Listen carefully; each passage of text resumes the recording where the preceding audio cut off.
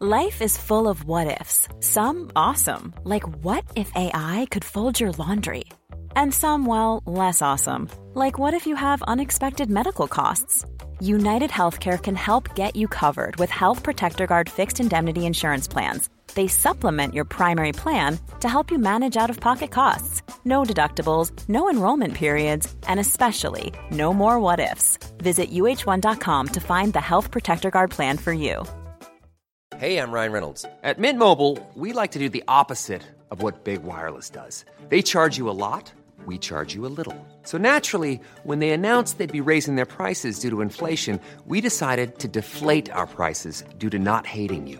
That's right. We're cutting the price of Mint Unlimited from $30 a month to just $15 a month. Give it a try at mintmobile.com/switch. $45 up front for 3 months plus taxes and fees. Promo rate for new customers for limited time. Unlimited more than 40 gigabytes per month. Slows full terms at mintmobile.com. This porridge is disgusting. Yeah, really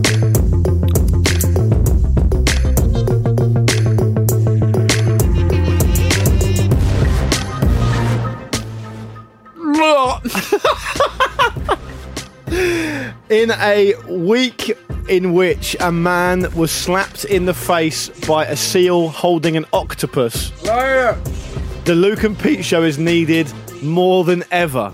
That was a wonderful video. Episode 104.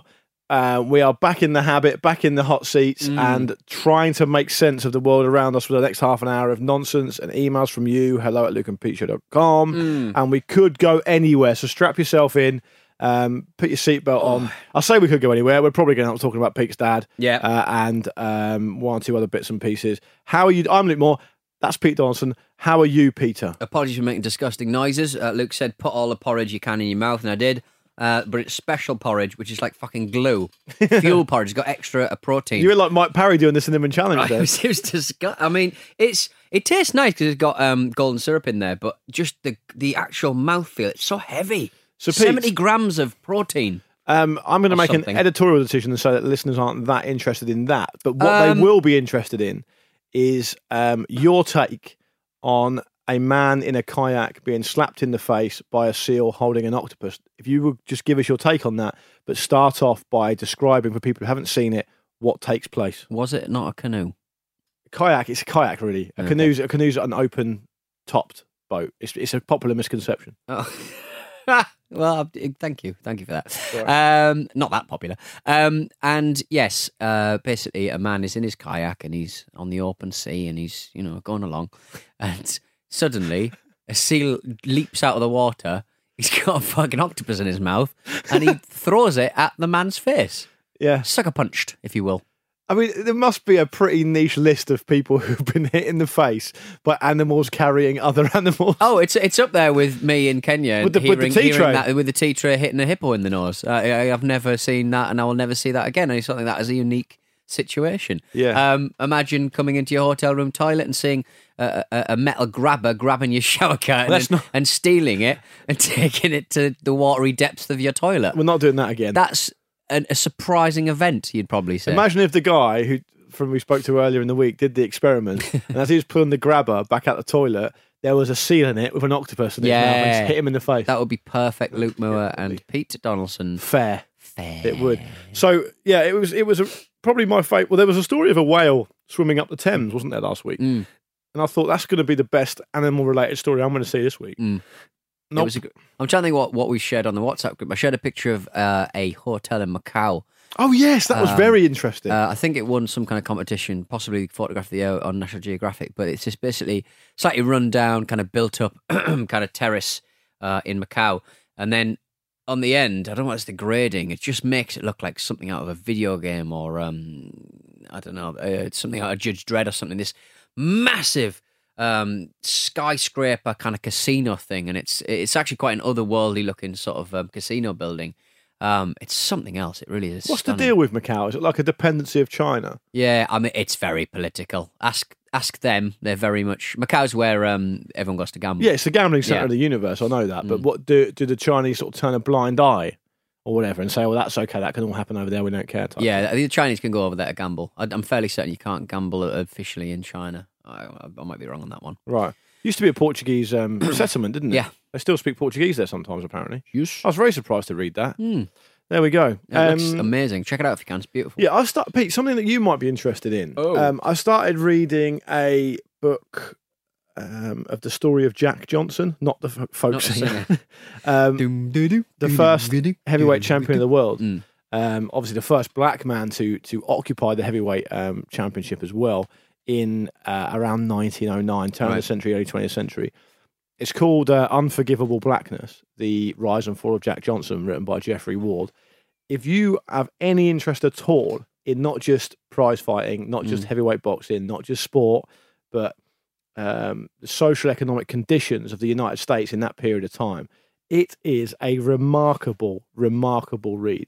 I mean, the stuff that Jack Johnson went through, while at the same time actually exhibiting quite a lot of appalling behaviour himself, makes for a fascinating tale. I mean, the guy was probably the most famous man in the United States in the early 20th century. Of course, because of the racial divide and because of all the racism that existed in the US at that time, he found it very hard to find white fighters to even fight him. Managed to get the heavyweight championship through one way or another, and then had a massive famous fight with a guy called Jim Jeffries, who had retired 6 years previous. He was a white guy and who was the heavyweight champion of the world, undisputed, and then retired. Yeah. But for 5 or so years, he wouldn't come out of retirement and fight Jack Johnson. Now, a lot of people said it's because he would be beaten. Yeah. But he would say that I'm not facing a black man. I'm not legitimizing the black race, essentially. Right. The story, really, the first half of the story is about Jack Johnson's upbringing and his quest to actually fight Jim Jeffries. And I won't give it away for people who don't know the story, but they do eventually have a fight. And then the second half of the book is when Jack Johnson goes from the absolute summit, like the apex of his career and his fame and his wealth, and essentially drops off a cliff down to back, essentially back where he started. But it is an incredible story. I mean, if you have, like I say, if you have any interest at all in the history of the United States or the history of boxing, I would recommend it very, very highly. It's called Unforgivable Blackness, and it's by Geoffrey Ward, and that's what's been floating my boat these last week or two.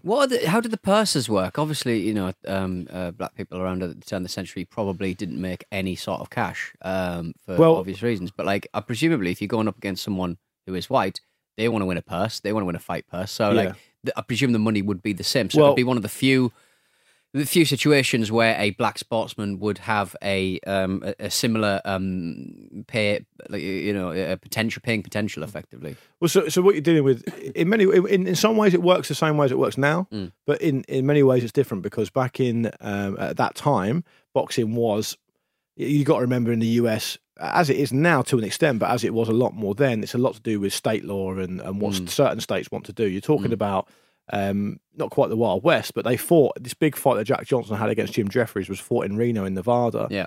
It was going to be originally be fought in California, but it was moved. And so the state of Nevada sanctioned it because the state of California wouldn't.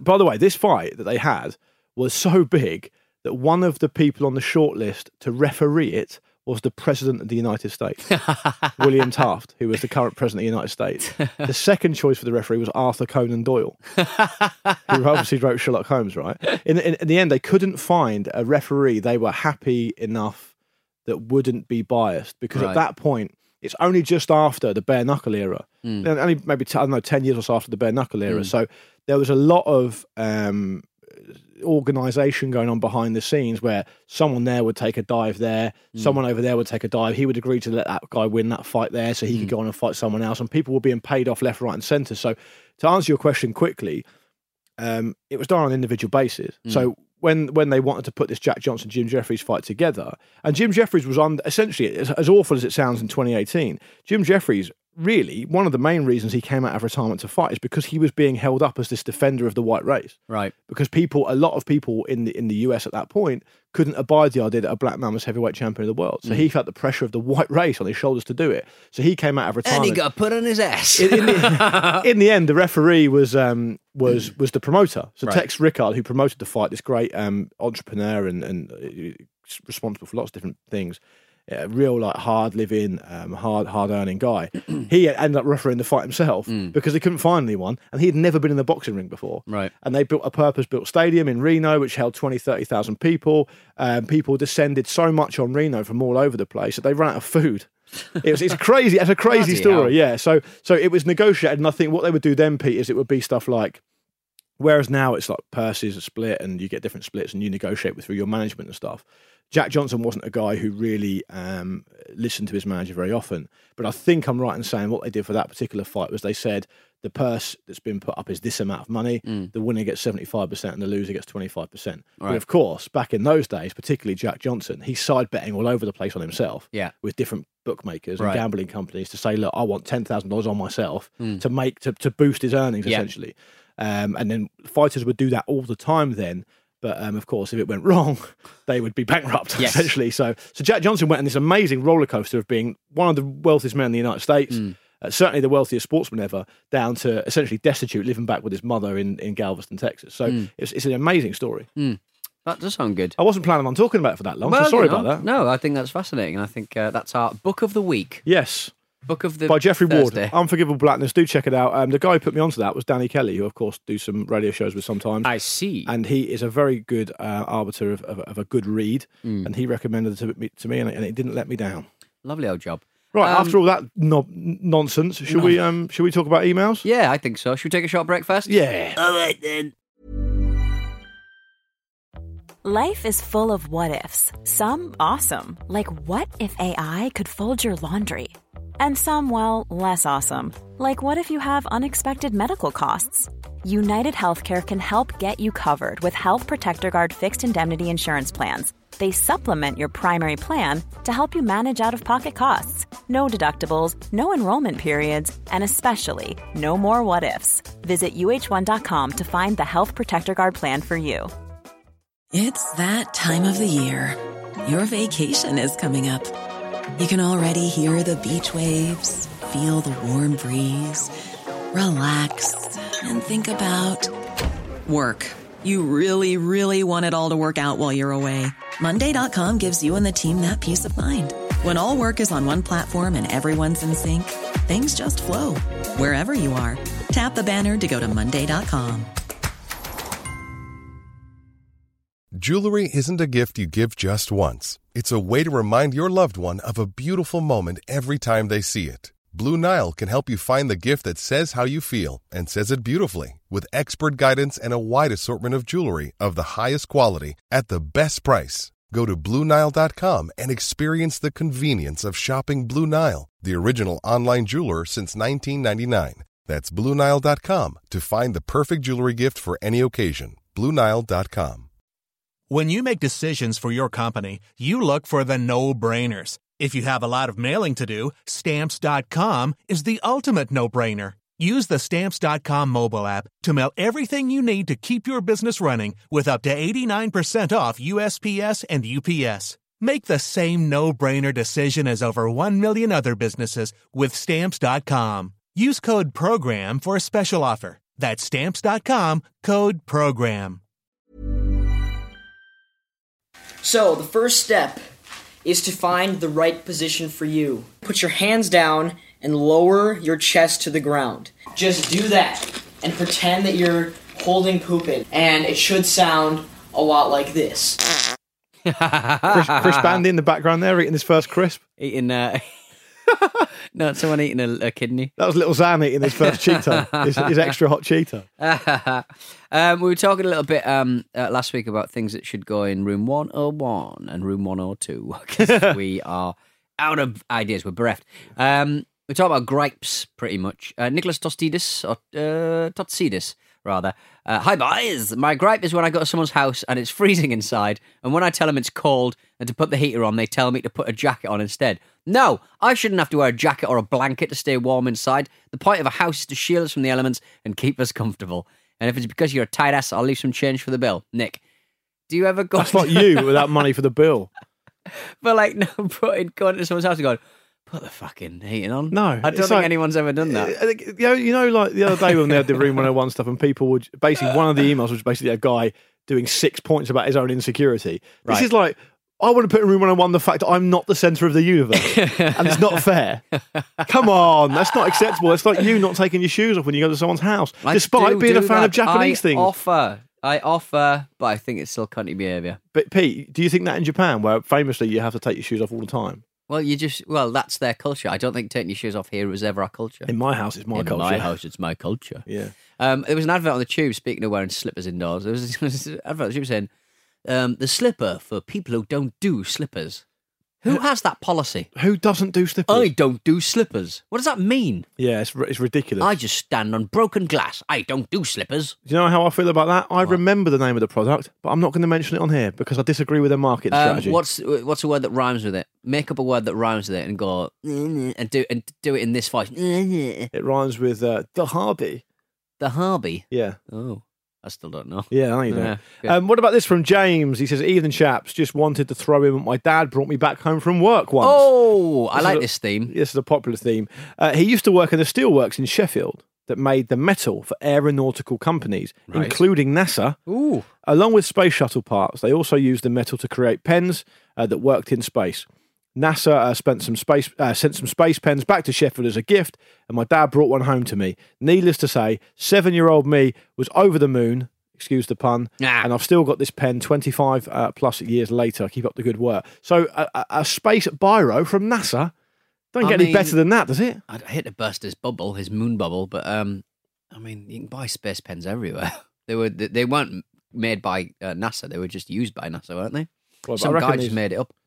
The famous, I don't know if it's true, but the famous sort of, I suppose, potentially apocryphal tale is that the US spent millions of pounds trying to develop a pen that worked in space because there was no gravity. And all the time, the Russians were using their pencils. Yeah. I don't know if it's true, but there we go. So that's from James. It's still pretty good that your dad's bringing you home stuff from NASA. Oh, massively, yeah. Hugely. For work. What about this from Sam Baltimore? And he says, "Hello, boys. Love the show. I just got done watching Late Night with Seth Meyers, and there was a story about an 80-year-old Japanese club DJ in Shinjuku. She cooks from 4 p.m. in her restaurant, and she starts her DJ set between 1:30 and 2:30 a.m. and raps about 4 a.m., as in wraps it up, not raps, then bikes home. With Pete keeping about the same schedule and loving weird stuff, wanted to know if he ever rocked along with DJ Sumi Rock when he's been in Japan." No, I think I saw that video though. Was it on Vice as well, I think? Probably, I think Vice picked it up. Yeah, people do strange things out there. I like the idea of... I just always think remember those... there's that couple that do like super clubs. They're about like 80 or something, and they both just go to like pounding dance clubs. You would and they just sit and sometimes have see a that cup when of you were tea. a kid, like and it'd be quite depressing in a way. I mean that as a sort of arrogant sort of teenage 20-odd something, because you'd say, "What's an old person doing here?" But of course, if people, that's what they want to do, that's what they should do. No, but they go as a couple, and they go to certain clubs, and they always get served a little cup of tea, and they just have a cup of tea while they're pumping. I mean, unless you're drunk or off your head, I mean, pumping dance super clubs are not a place to be, really. No. Dreadful places. No, and I the last thing I would want at like 11 at night is a cup of tea because the caffeine keep me up. Yeah, I love a peppermint. Peppermint always reminds me of a bad stomach. Pete, famously caffeine free. Famously, rubbish. I'm not having a normal cup of tea at that time of night. Thank you very much. You can get an Earl Grey's decaffeinated. True, actually, yeah. Decaffeinated. Might well have been decaffeinated, yeah. I've got loads of good emails here, Pete, but I want you to get stuck in. Bash another one out. All right, you don't want me to get stuck in? Okay, fine. What about this one, Peter?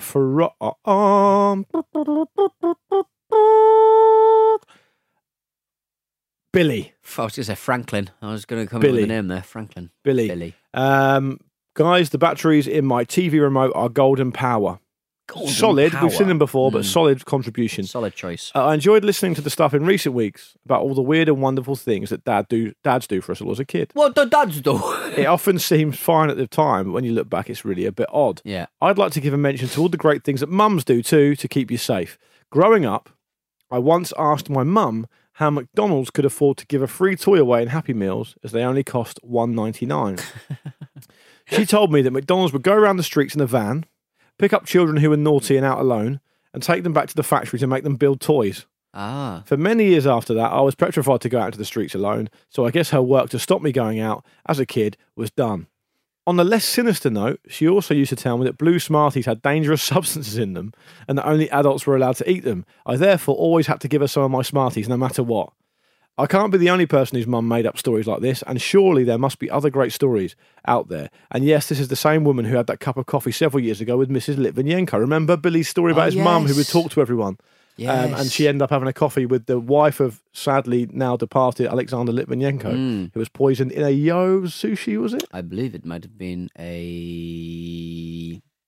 certainly a popular Itsu, chain of eateries. It wasn't Yo Sushi. It was something like that.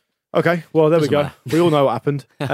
So, yeah, if you've got a story about how your mum's told you lies to keep you safe, ostensibly, but also probably given you some quite bad psychological damage, hello@lukeandpeteshow.com. I mean, on the McDonald's toy thing, if you, if you were a Chinese mum telling that story to a child, that may very well be the case that you would be captured and put in a sweatshop to build a McDonald's toy, because that's literally how they're fucking made. My wife was a McDonald's toy Happy Meal. Yes, we spoke about this. Yeah, she was made into a Cabbage Patch doll. Cabbage Patch doll. Wonderful. It's such a wonder. She's got. You send me a picture once. Yeah, her and her sister were both model, had one model on them, and they occasionally message each other on having searched on eBay about whose one's worth the most. They're both worth about £3. I'm going to buy them. You should. I'm going to buy them. I'll find out the details of what they're called and I'll get them to you, mate. Lovely. And it's that classic kind of dad lie where it's like the ice cream man only plays that tune because they've run out of ice cream. Yes. To avoid buying ice cream. Yeah, my parents used to tell me that. Yeah. And my mum used to tell me loads of stuff. I can't remember. I remember my granddad telling me that he said once that, I think I was talking to him about science in my science class at school and how we'd learned about the solar system. And I said to my granddad, did you know that the sun is, however big it is? I can't remember. And he said that it's not actually that big. I said, what do you mean? He said, it's not. I said, well, how do you know? Oh, no, sorry, it wasn't the sun, it was the moon. Right. I said, the moon is like, certainly not so. He said, it's not that big. He said, how do you know? And he said, well, look, come outside and look. And it was night time. And he said, there's the moon there. Look. And he put his thumb in front of it. So there you go, it's smaller than my thumb.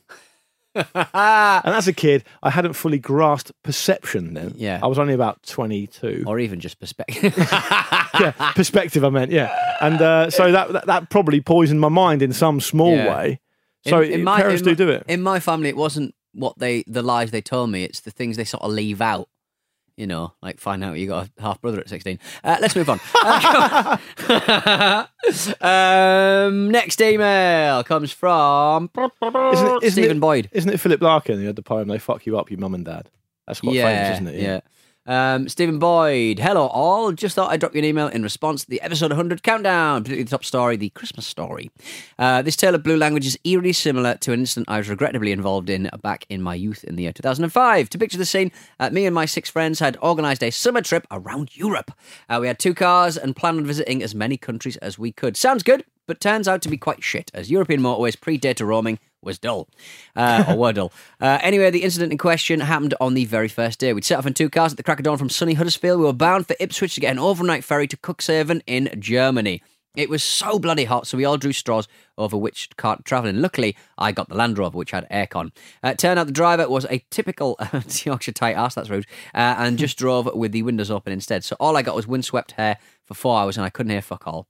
It was a long journey, but we finally arrived, all a bit tired, desperate for a drink and an opportunity to stretch the legs. Cue my arsehole mate to make a sarky comment at the security check. The recent London bombings had put the country on edge, and security were checking everything. My mate decided to respond with a question of, have you been to London recently? With, yeah, I left my backpack on the bus. Security promptly stripped the car down to its nuts and bolts and then let us on our merry way with minutes to spare. To say we were fucked off was an understatement. Chippy friends. Yeah, you shouldn't do that. That's finally, we made behaviour. We made it into the queue. It's the same people who just get too fucked up so they can't get in bars because the bouncer go, well, your mate's too drunk. It's like, well, you've ruined the night then. Yeah. We were meeting our friends in here, you dick. And having been out on a night out with you many a times, Donson, can I just say that is a bit rich? That's not me. I can take my alcohol. All right. Finally, we made it into the queue for the ferry. Whilst queuing in the burning hot summer sun, a children's entertainer was welcoming folk on board. He waved, we waved. It was all very cordial and nice at this point. But bear in mind, we were all hot, tired, stressed, and in desperate need of a beer. We parked up, unloaded the hastily repacked car, and headed for check-in. All here, and here is where the incident in question occurred. Whilst carrying all of the bags to the packed reception area, the clown approached. At this point, he decided to squirt me in the face with a flower on his costume. Love that. Bad move. I dropped my bags and shouted, "You fucking cunt!" Just at the end of his tether. Right in his face. Yeah. As the words left my mouth, I realised that the terrible mistake I had made. People gasped. My friends laughed. The clown looked as if he was going to faint, and I'm pretty sure a child started to cry. Fast forward a few hours, a few beers were drunk, and piss merrily taken. We were happily sat watching some diet evening entertainment. The clown approached from behind. He said hello, and then I turned around. To be fair, he looked like he was about to apologise when he saw me, but he bricked it and ran off. Serves him right, the fucking cunt. Anyway, I'm now a primary school teacher and come down very hard on foul language in my classroom. Steve, in Bedfordshire. Fantastic. Well done, Steve. Yeah. Well done, Steve. Talking of sort of strange behaviour overseas, we should. That's a brilliant story. Clowning. We should finish with this one from Ben. He says, "Hi guys, hope all is well. Fairly new to the show, but I'm smashing through the back catalogue. Before I get onto my main tale, I'll smash through your back catalogue, you prick. Rude. Here's some quick stats for you. My batteries are GP Ultras. Classic. I'm a Pompey fan. Not classic. I grew up in Titchfield, a small village Luke should know. I do know it very well. It's just down the road from Stonington Study Centre.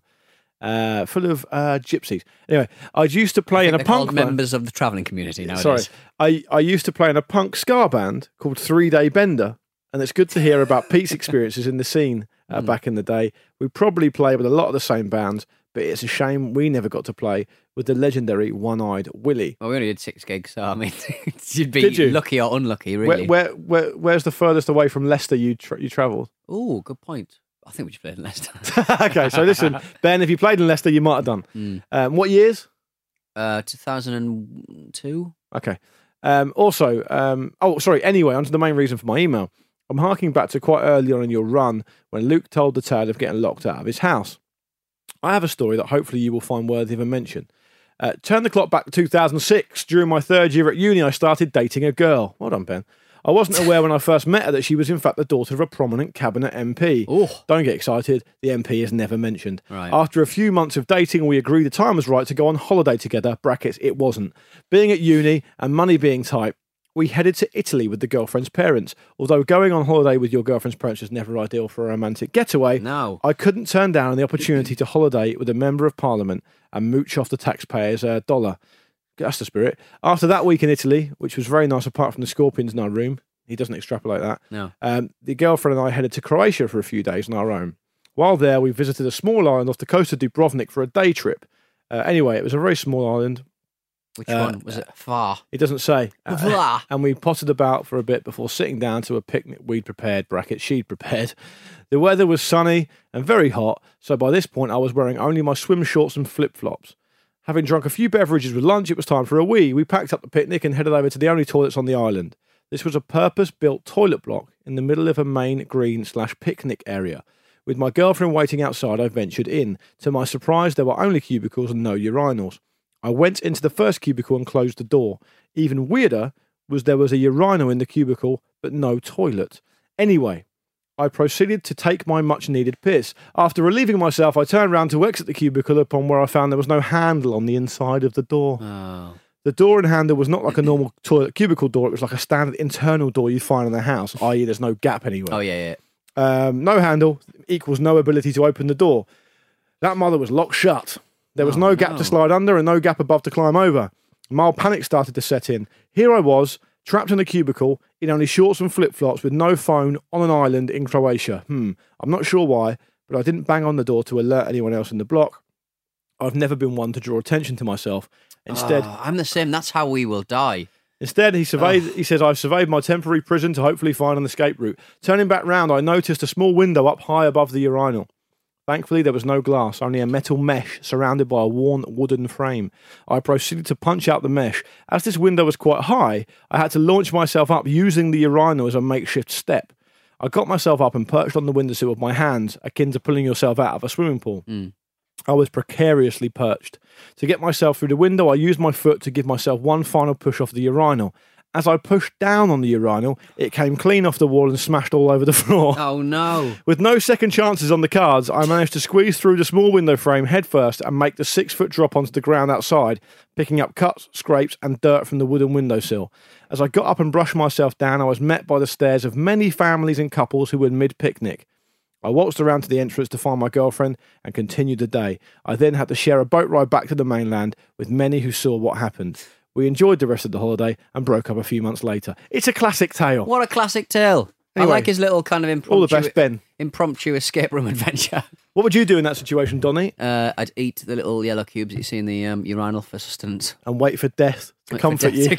Wait for death's sweet embrace. Yeah, I'm done. My goose is cooked. Fuck it. I always knew this is how I'd die. Yeah. I like the idea of you not only being found dead in the toilet cubicle, but just foaming at the mouth with fragrant, pine fresh aroma. Yeah, exactly. You know, I'd be the best smelling stiff in the mortuary. Oh, speaking of, it's a bit macabre, but anyway, speaking of stiffs, have you seen the Netflix series The Staircase? No. Have you seen Making a Murderer? Yes. That's coming back, season 2 next month. That's coming back, season 2. Yeah, Staircase. When I see that, who's the main guy who got I can't remember the kid family is now. Brendan Dassey.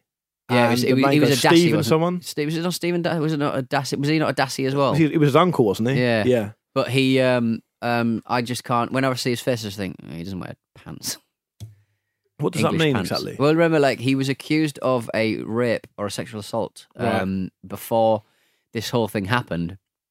And and one of the revelations was it couldn't have been him because he doesn't wear pants. He just wears trousers, which I think everyone was like, oh, that's horrible. Good detail to That's remember. the worst thing. So The Staircase is, I would say, similar in theme, but very, very good and worth watching. Is it's it on true Netflix. crime? True crime. True crime. 15 Yeah. years in the making, Love baby. it. How do these people do that? I mean, I work in the creative industry and I'm not dedicating 15 years of my life to anything. You work in industry. Sometimes. Yeah, I was listening to a bit of Serial That's Back. I'm not into it. Episode 2 is better than the first one. I think it might heat up. I think it's you hear But that to kind of like me- racist fucking judge being a dick. I don't want to be a cynic here. I mean, I will. But it's like this build as like, a year in the so-and-so courtroom. To me, they've blatantly looked for another Adnan Syed case, not been able to find one, and been like, right, we're going to just do a year in the courtroom because everything's boring. Series 2 was very dull. Still, yeah, exactly. Yeah, that's why they released that. I enjoyed S-Town for what it was worth. Yeah. Because S-Town was being run in the background, wasn't it, while Serial Season 1 was running. In case Serial Season 1 fell through, they were going to go back to S-Town. S-Town, yeah. They then released it later as S-Town. So actually, this is really technically Series 4 of Serial. Why didn't they just release Serial? Because maybe they'd screwed the pooch with the Bo Bergdahl thing. Why don't they make good podcasts like us? Why they... Well, I mean, I reckon it's equivalent work, isn't it, really? Similar. Doing the Luke and Pete show, soliciting, asking for emails, just read them out. Have they done 104 of these? No. They haven't, have No, they? they have not. No, No. exactly. And listen, our 104th effort is finished. We're over. Press your damn button. I was going to do a serial style exit. Oh, let's do that. Production is Ira Glass. Ira Glass has got his finger in everything. Yeah. He's just so hands-on, that guy. And also, we got to end each sentence by talking like this. And that was the end of the episode. Boom. Boom. So, Vocal fry.